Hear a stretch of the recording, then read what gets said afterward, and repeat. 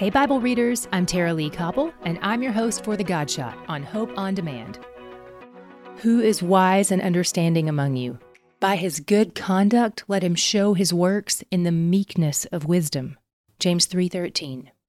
This book was almost certainly written by Jesus' brother, and guess what? His name wasn't James.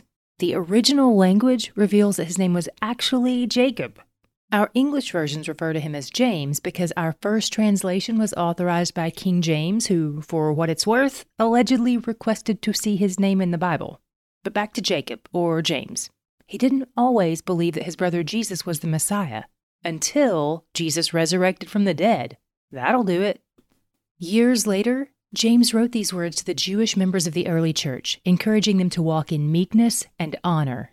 James hadn't always done that.